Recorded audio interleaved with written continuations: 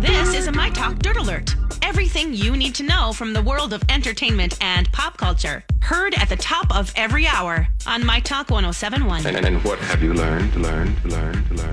Kanye West has moved some things out of his Calabasas, California home that he shares with Kim Kardashian, including 500 pairs of sneakers. Oh, my word. That according to a source close to Page Six. Now, that source also saying last month that divorce is imminent for Kim and Kanye and that they're in settlement talks. Now, Kim has been on a girls' trip in Turks and Caicos with her family. That's to allegedly give Kanye West space to remove some items, saying that they both felt it would be less dramatic without both of them in the house. Wow. So says the source. So, yeah, when you move the sneakers out, yeah, that means the relationship is over. Also, going back to Lori's hot gossip source, Dumois, sources over at Dumois saying that Kim had a full Skims showroom in the house now. Many people speculating that she has taken over the Yeezy showroom. So he moved all his stuff out. Wow. From the house.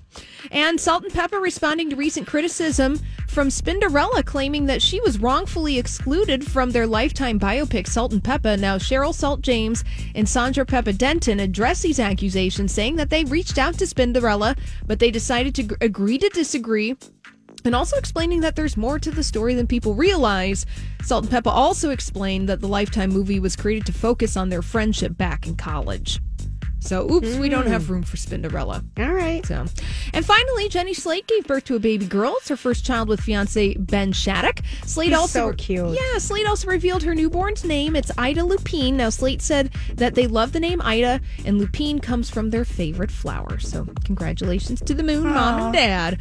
All right, that's all the dirt this hour. For more, check out mytalk1071.com or download the MyTalk app.